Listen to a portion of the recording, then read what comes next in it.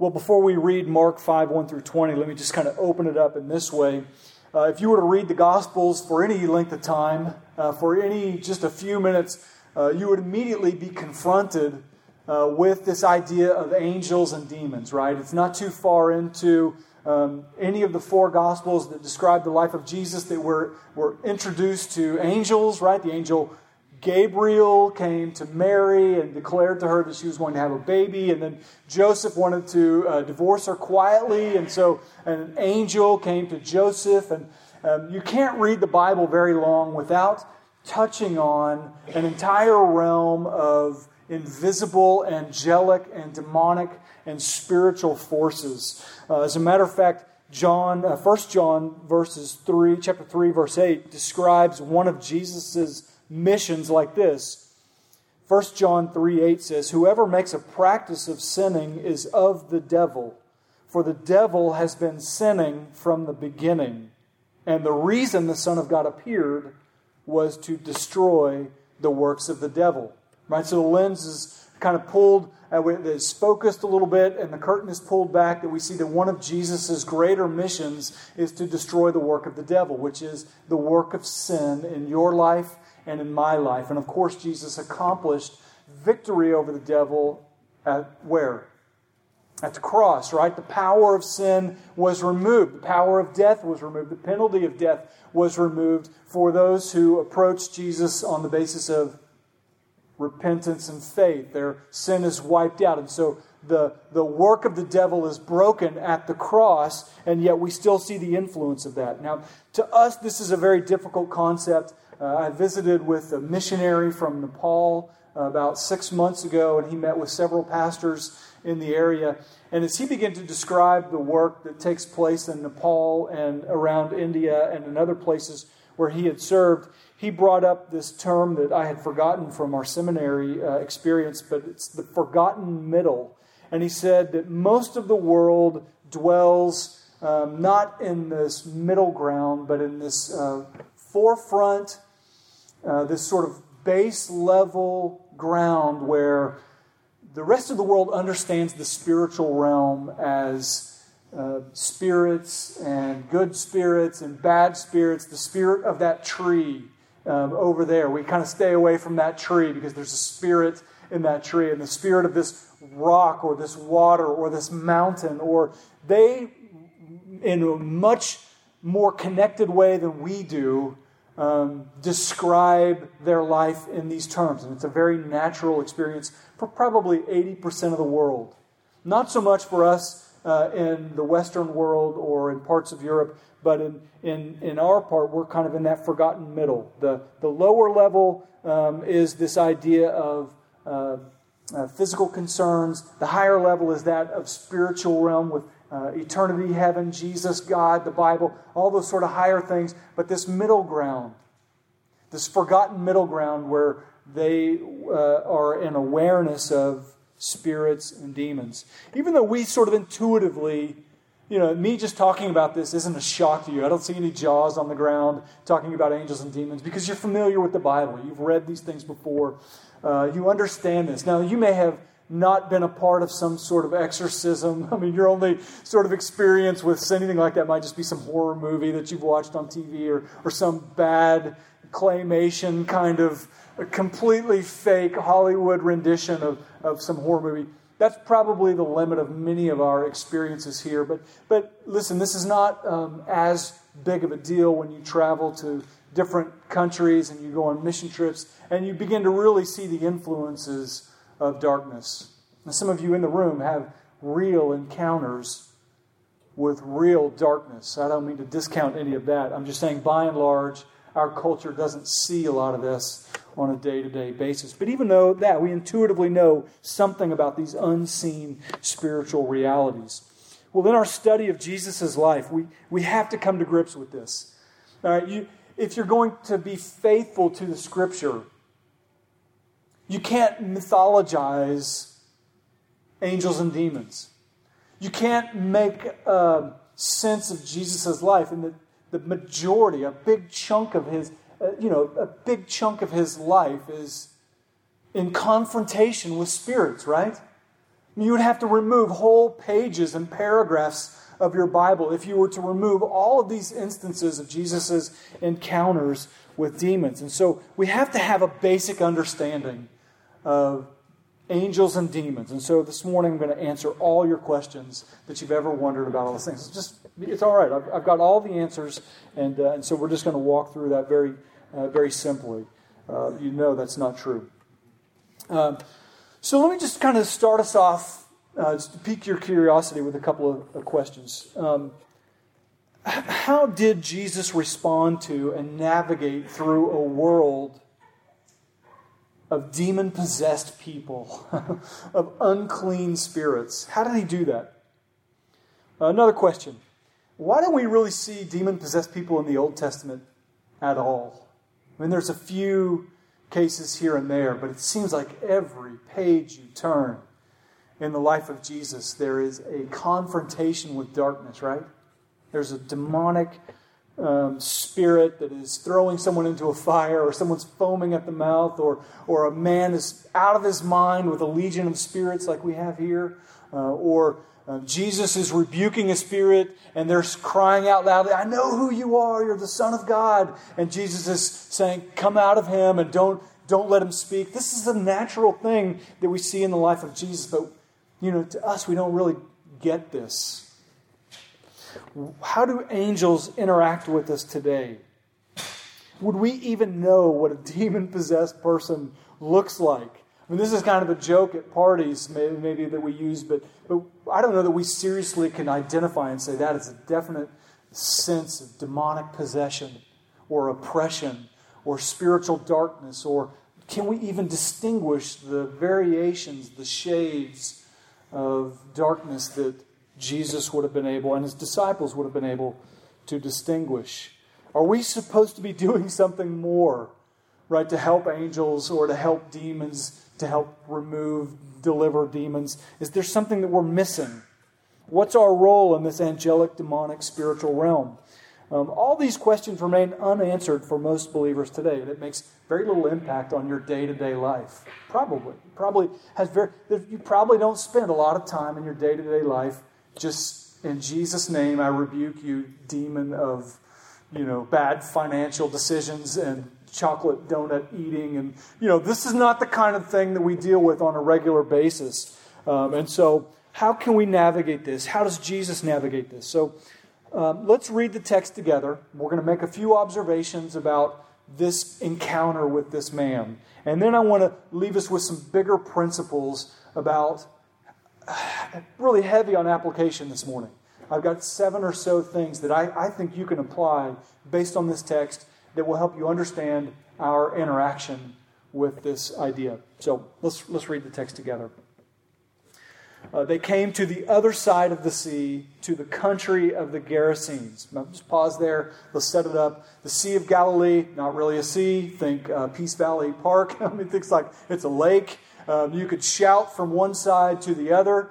This past summer, I was on the Sea of Galilee, and it was a calm night, and I could hear and see the city of Tiberias. I could see the lights. I could hear people talking. This is a lake.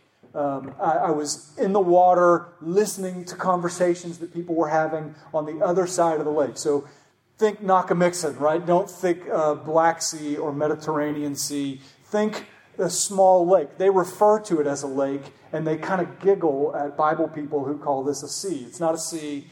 It's a lake. It's a couple miles wide, and it's like 7 miles from north to south. But it's just a very narrow... in some places, you could just easily swim across. But this is a lake, really. And so Jesus, there are two... Just kind of look at my dumb illustration here.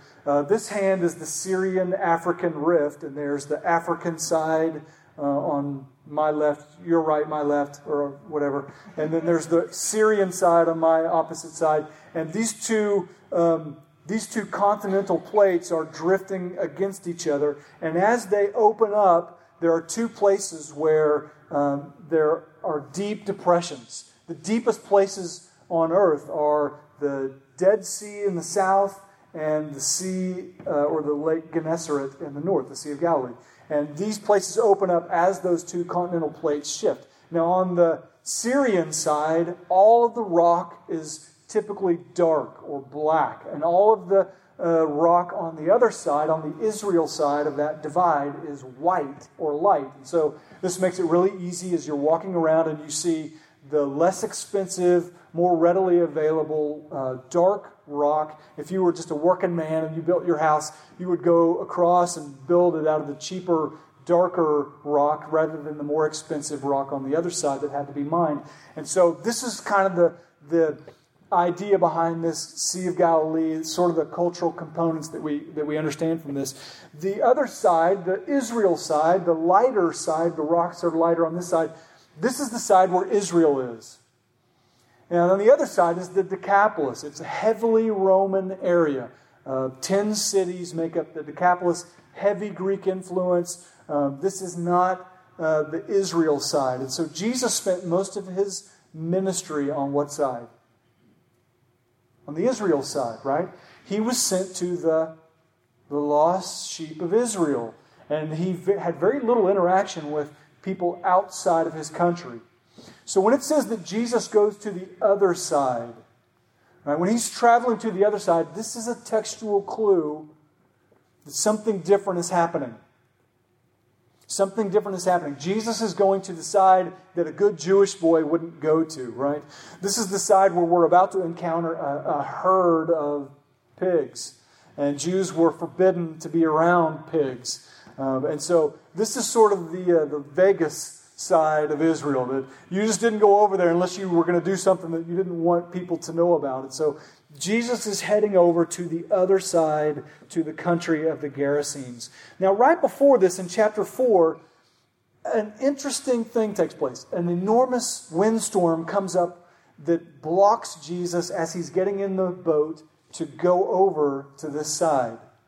A lot of commentators will say that this is a supernatural windstorm, because immediately at Jesus' command, he rebukes the sea and everything goes calm. So the wind stops, and then it says it went calm, meaning the waves stopped. You know what I mean? Have you ever been on a lake where it's glassy? Even when the wind stops, there's waves. But this instant, at Jesus' word, not only does the wind stop, but the waves stop. And they're rowing quietly and calmly over to this other side of the mountain, other side of the lake. Verse 2, and when Jesus stepped out of the boat, immediately there met him out of the tombs a man with an unclean spirit. He lived among the tombs, and no one could bind him anymore, not even with a chain. For he had often been bound with shackles and chains, but he wrenched them apart. And he broke the shackles in pieces. No one had the strength to subdue him.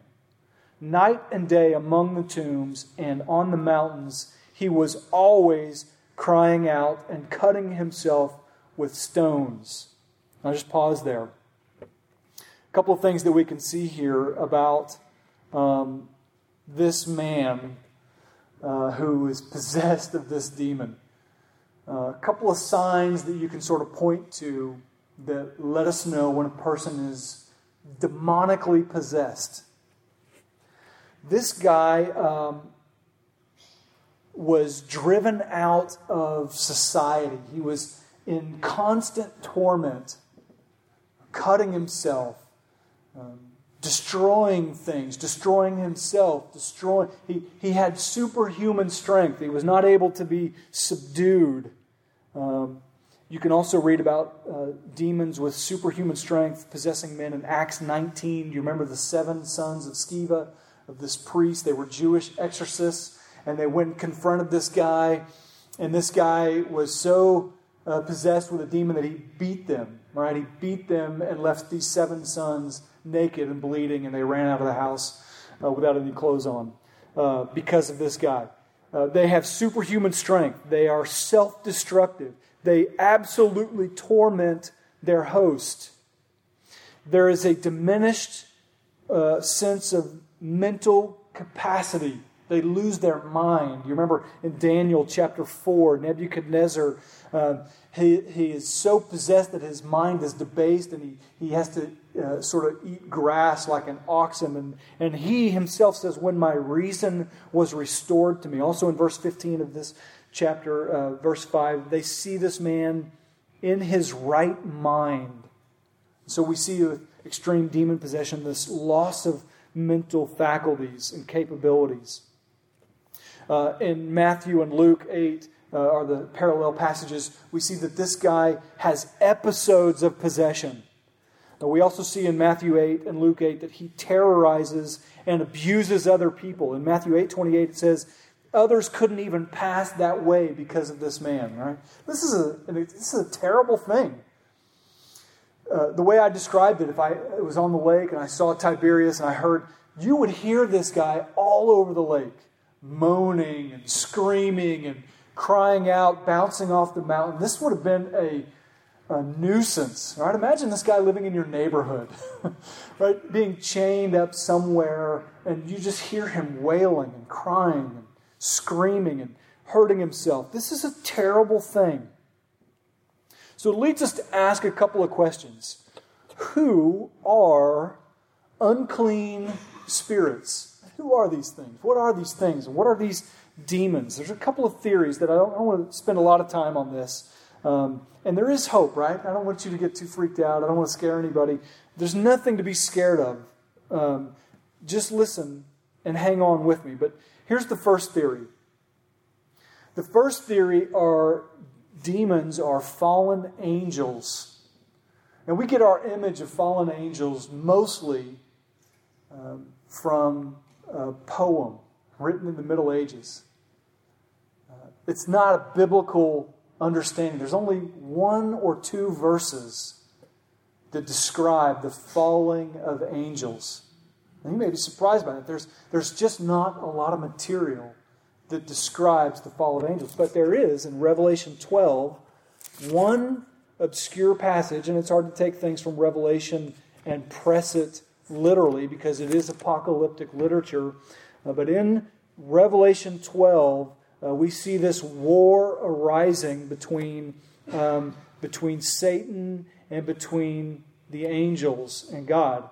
And in verse 4 it says, his tail swept down a third of the stars of heaven and cast them to the earth. And the dragon stood before the woman who was about to give birth, so that when she bore her child, he might devour it. She gave birth to a male child. This is all describing the birth of Jesus and Satan's opposition to Jesus' birth. And so the only passage that we see about Satan taking demons with him is this 1/3 of the angels coming down with him. That's really all the biblical evidence that we have. But we also have extra biblical information about Jews from this culture, not in the Bible, just theories about what the Jews who lived at this time, what they thought. So let me kind of tease that theory out, is that we don't know when these angels fell. We don't know if this was pre-creation, before men and women were created, or if this was after the fall, or if this, as Revelation 12 describes, it could have been around the time of Jesus' birth, which would explain why this concentration of demonic activity is centered around the life of Jesus. It's just not, we just don't know a lot, so we don't want to speculate too much. But there's a second theory that has some traction, that these are what Genesis 6:4 describes as the Nephilim. Right? You've heard that phrase before, the Nephilim, the Anakim, the Emim, the Amamim. You've heard all these phrases, the Valley of Rephaim. Anybody?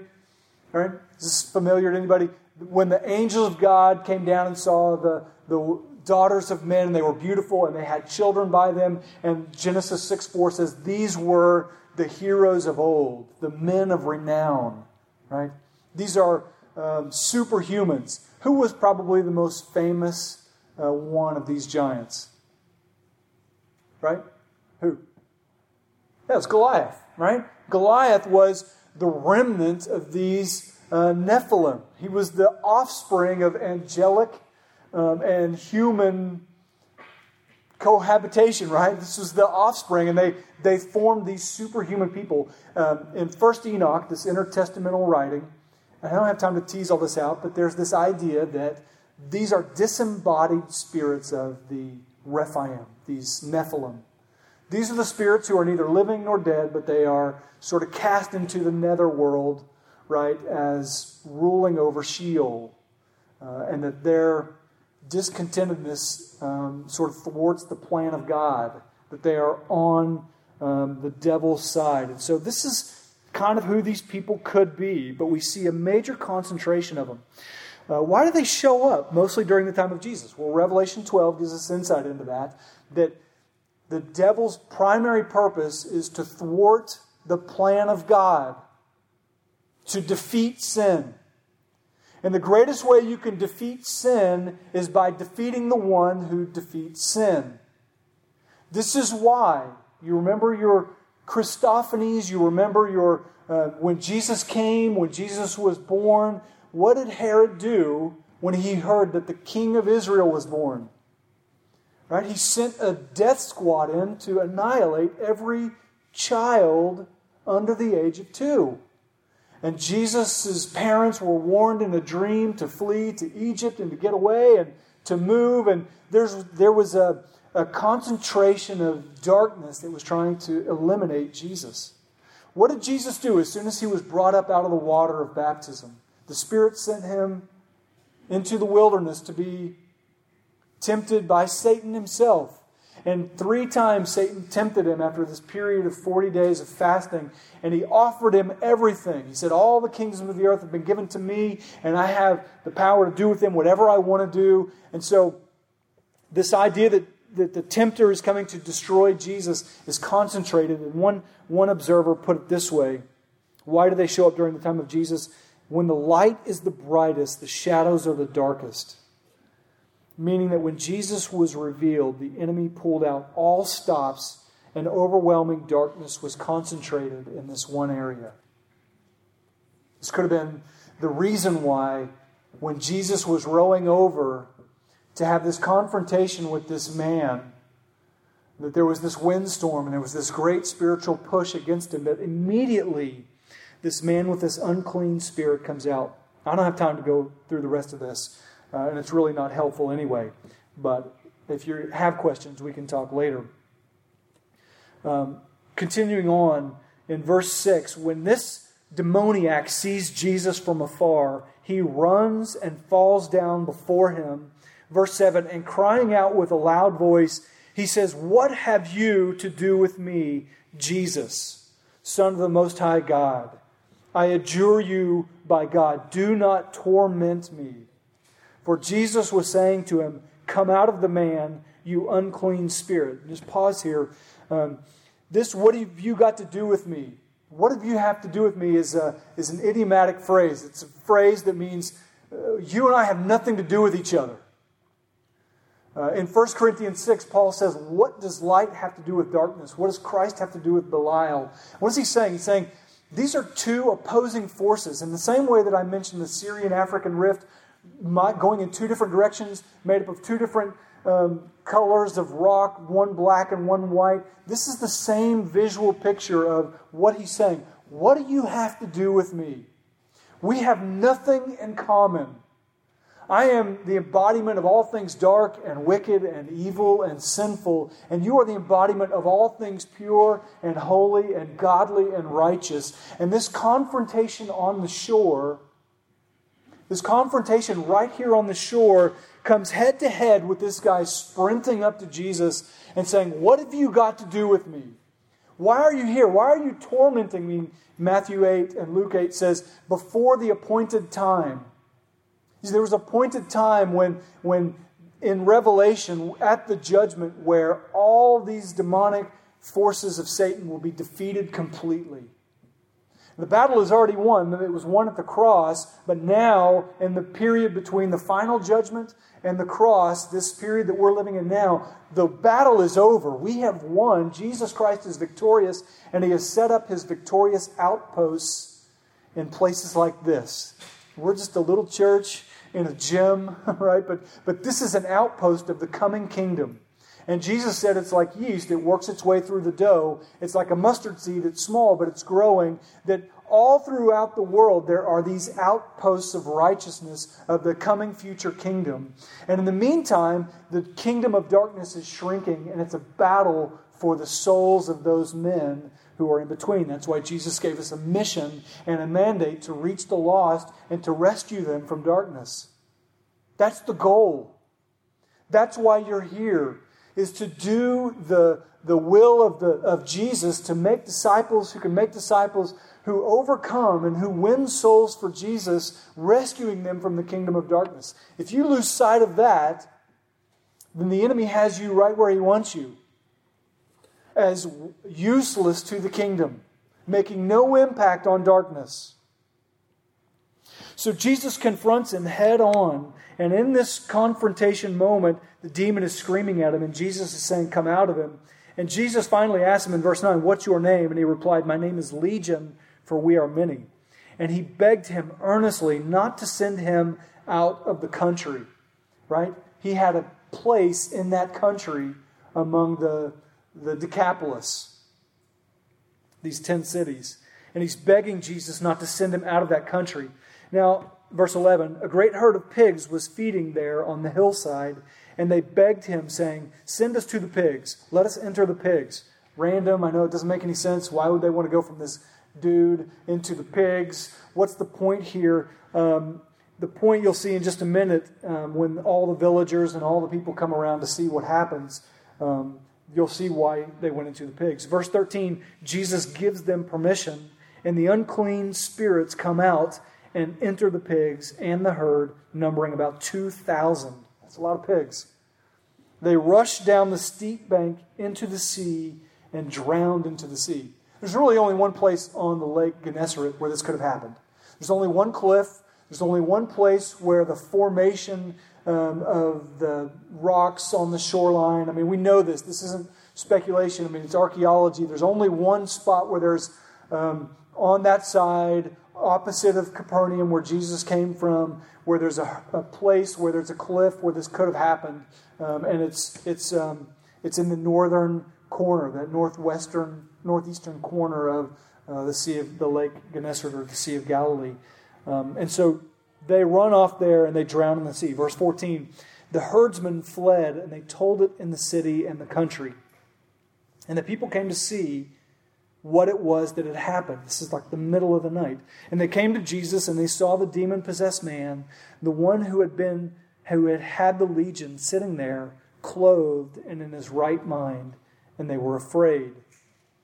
And those who had seen it described to them what had happened to the demon-possessed man and to the pigs.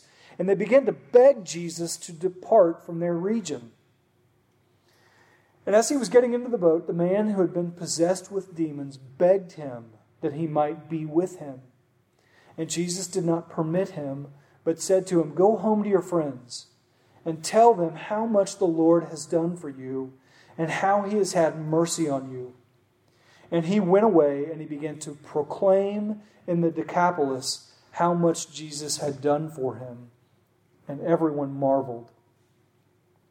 Lots of stuff happening here.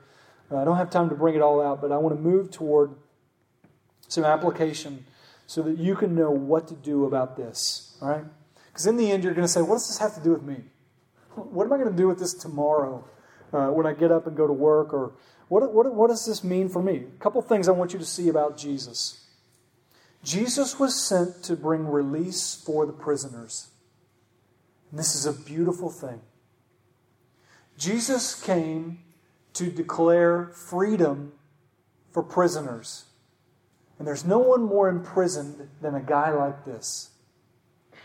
Do you remember the scene of the woman, Mary, who came to Jesus and cried on his feet and washed his feet with her tears? Imagine the volume of tears that have to come out of a person when they cry. Have you ever seen a person cry this much? You can cry enough volume of tears in a small space to wash his feet. and then to use her hair to mop up and to clean off the dirt and then to anoint him. This wonderful worship experience happened. Why? Why? Do you remember why this happened? Because this woman was delivered from a legion of demons. Jesus came to declare release from people in captivity. There's no one in more captivity than those who experience this extreme form of possession. Jesus didn't have to go to the other side. Jesus' mission was on the west side in Israel. He didn't even have to go over there, but he goes out of his way to another country to rescue a man who is suffering from unbelievable torment. Do you know people? Do you know people who are suffering in torment? You may not know someone who's chained and in the tombs, wounding themselves, but you may know someone who it's crossed your mind that there may be something more going on. And I don't mean to raise an alarmist flag and for you to point to every person who has a personal problem or a mental issue or a struggle in some way as demon-possessed. But I also don't think you should be ignorant about the ways of the enemy. To understand that Jesus came to declare freedom for the prisoner. And if you are in Christ and Christ is in you, you are a part of that ministry of reconciliation, of declaring release for the prisoners. Second thing I want you to see about Jesus. Not only does he release this guy from his prison, and this guy loves Jesus unbelievably, just like Mary loved Jesus unbelievably, but Jesus also prepared this messenger for the message. He delivered the worst person in the region, and then he released him to be a messenger in 10 cities. This is the last guy you would have chosen to hire, right? I mean, if this guy brought his resume in and sat down in front of you and was kind of twitching in front of you without clothes on and chains and out of his mind with unkept, you wouldn't have been like, this is the guy that we want. This is the guy that we need in HR, to take care of all of our personnel. This is not that guy.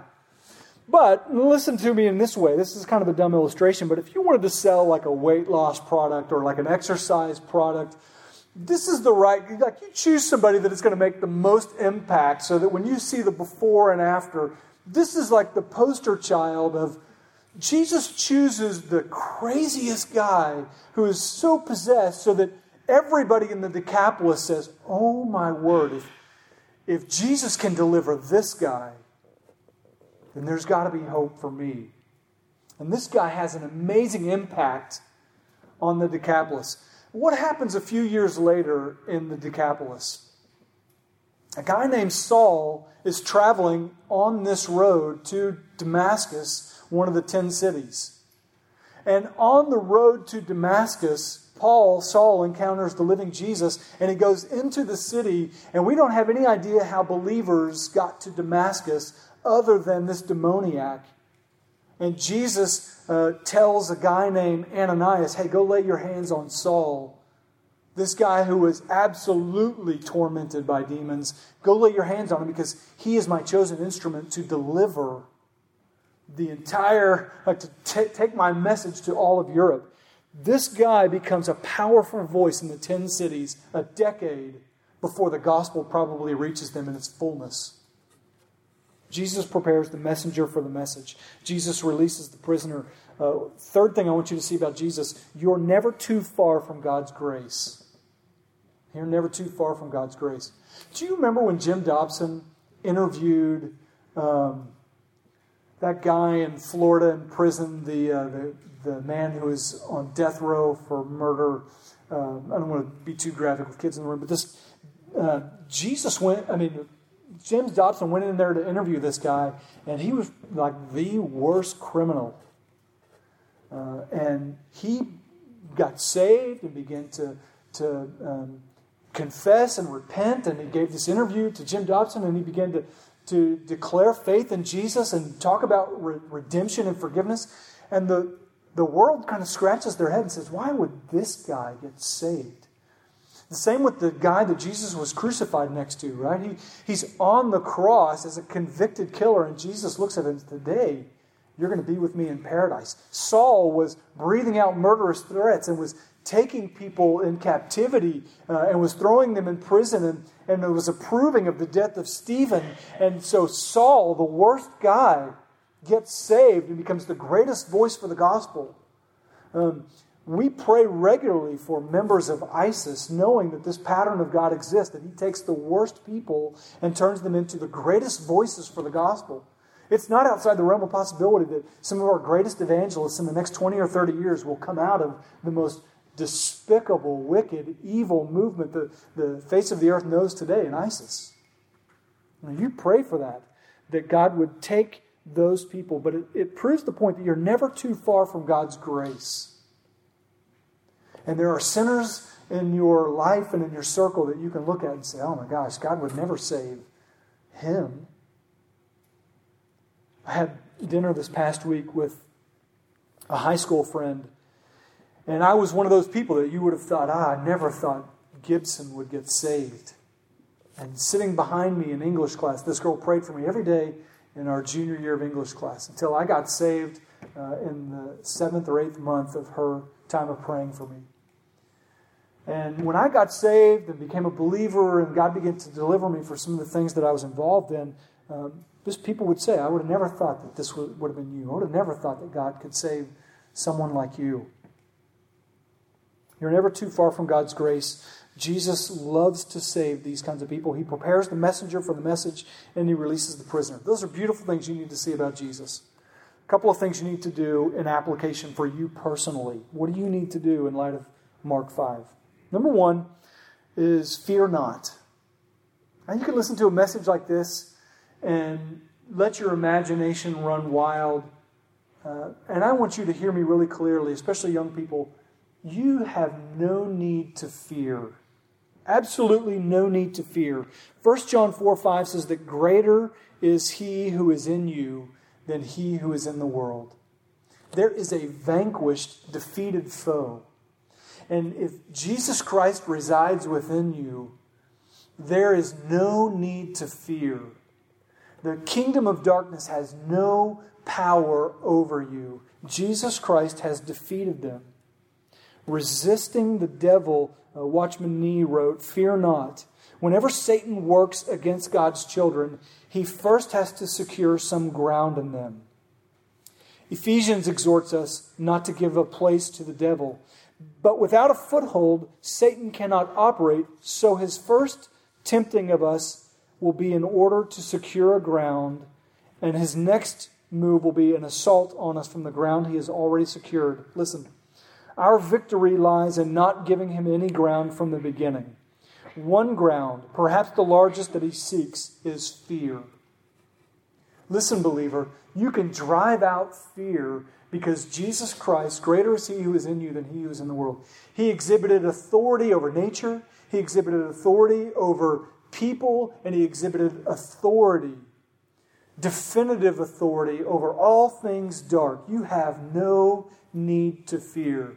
Jesus said that I will build my church and I will build it up to where? Up to the gates of Hades. That is the very front line of darkness.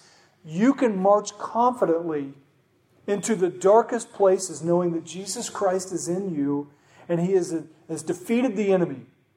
Listen, this guy wanted nothing to do with Jesus. Right?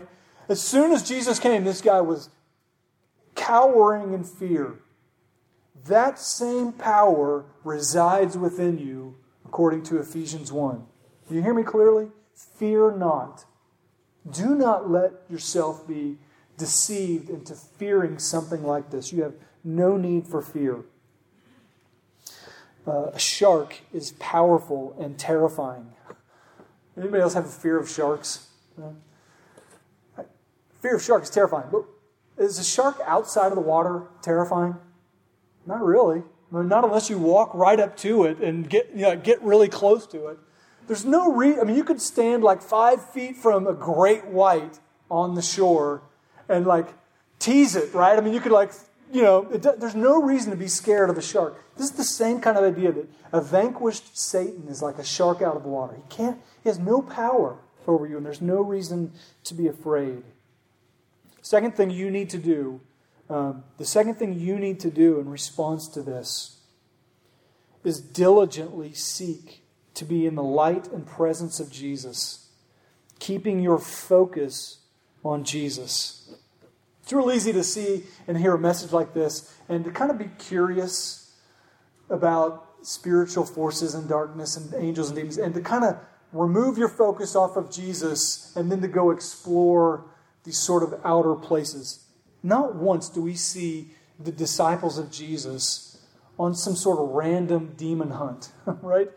This isn't like some sort of Hollywood thing where all of a sudden all their attention is going toward the realms of darkness. Not even in this guy's life. He didn't come to Jesus and say, hey, release me to go and be a demon hunter in the 10 cities. He said, let me be with you. So the second thing I want you to do in a result of this message is to focus on Christ, not on angels and demons. The first request of this guy is to be with Jesus. He begged him, let me go with you. You see, in light of who these things are, they're nothing compared to who Jesus is. Right? Hebrews 1 and 2 and 3 describe the supremacy of Christ.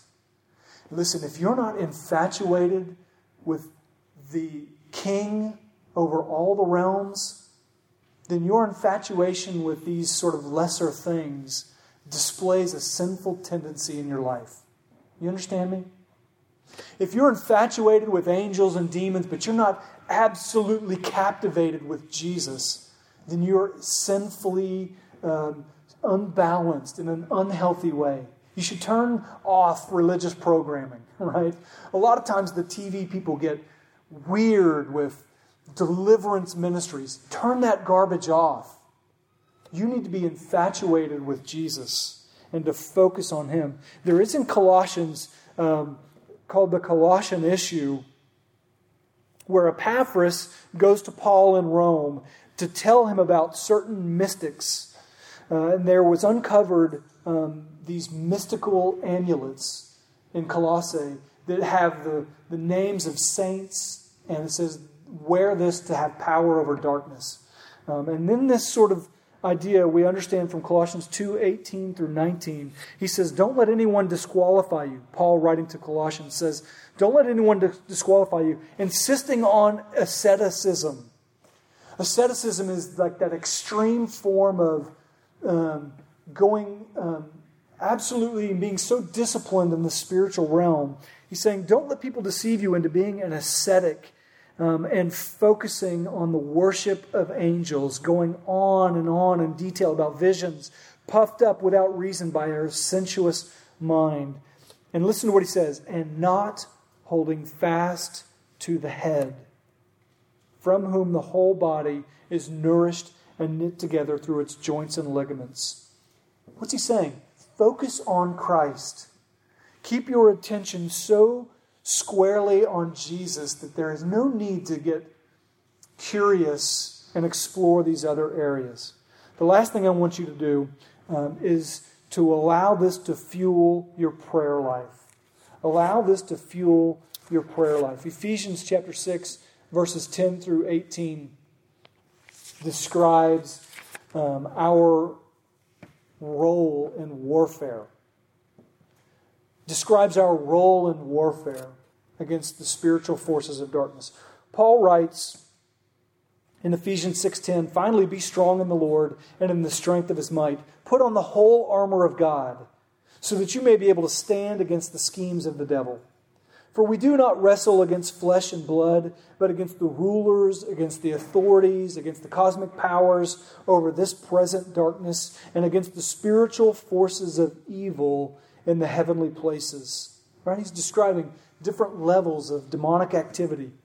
And he's saying, therefore, take up the whole armor of God so that you may be able to withstand in the evil day, having done it all to stand firm. So how do you stand firm? He says, stand therefore, having fastened on the belt of truth. So being girded with the belt of the word, the truth. Having fastened on the belt of truth. Having put on the breastplate of righteousness. Meaning live your life in a righteous way. And as shoes for your feet, having put on the readiness given by the gospel of peace. So that in all circumstances you can take up the shield of faith, with which you can extinguish all the flaming darts of the evil one, and take up the helmet of salvation and the sword of the Spirit, which is the Word of God, praying at all times in the Spirit, with all prayer and supplication. To that end, keep alert with all perseverance, making supplication for all the saints, and also for me, that words may be given to me in the opening of my mouth, boldly to proclaim the mystery of the gospel, for which I'm an ambassador in chains. What is Paul saying? He described this whole military outfit with which we can fight the forces of darkness and extinguish the flaming darts of the evil one and all these things. What's he saying? He's saying, get dressed up in all these things so that you may pray. Your greatest tool against the enemy is prayer. Do you know when you're most effective for the kingdom is when you're praying? When you're least effective in the kingdom is when you're the most prayerless. If you find yourself today praying very little, I just want you to see how ineffectual you are.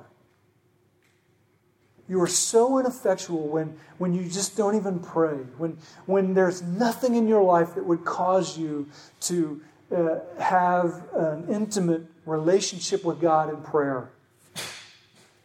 Prayer is where the battle is. You have to lose this Hollywood idea of this demon slayer, exorcist type of Lone Ranger spiritual warrior. Arm yourself in the Spirit and pray in the Spirit. You're the most powerful weapon in the hands of God when you're praying. You are armed with the breastplate of righteousness. You have the sword of the Spirit, the gospel, and you're prayerful and saturated with the Word, walking in faith. If you're doing all those things, you are the greatest threat to the kingdom of the enemy, is prayer. And so allow a message like this to so penetrate that you are a praying Christian. Would you pray with me this morning?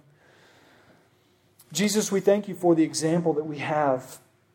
We thank you for the example that we have in your confrontation with darkness. And we pray that as we witness your confrontation with darkness, that we would not be ignorant about the schemes of the devil. That we would not lose focus on you. That we would not be ineffectual in the kingdom. But that we would see how wonderful,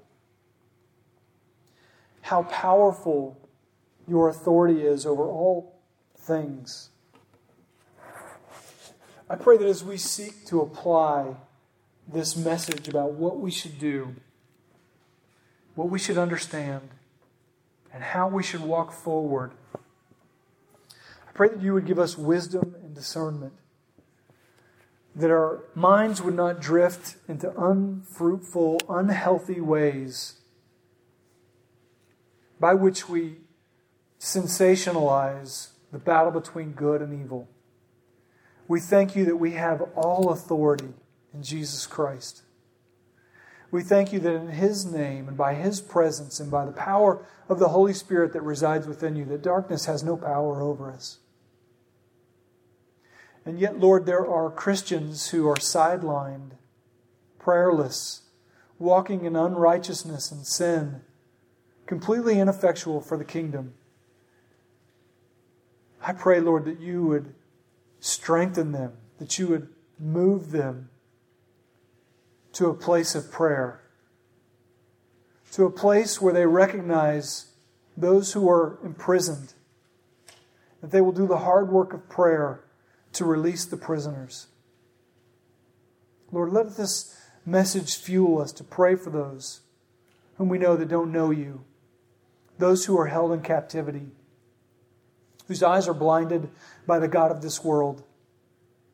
I pray that you would open their eyes. And Lord, if there are people in this room who are clouded, oppressed, seeking release, I pray that you would release them. In Jesus' name, amen.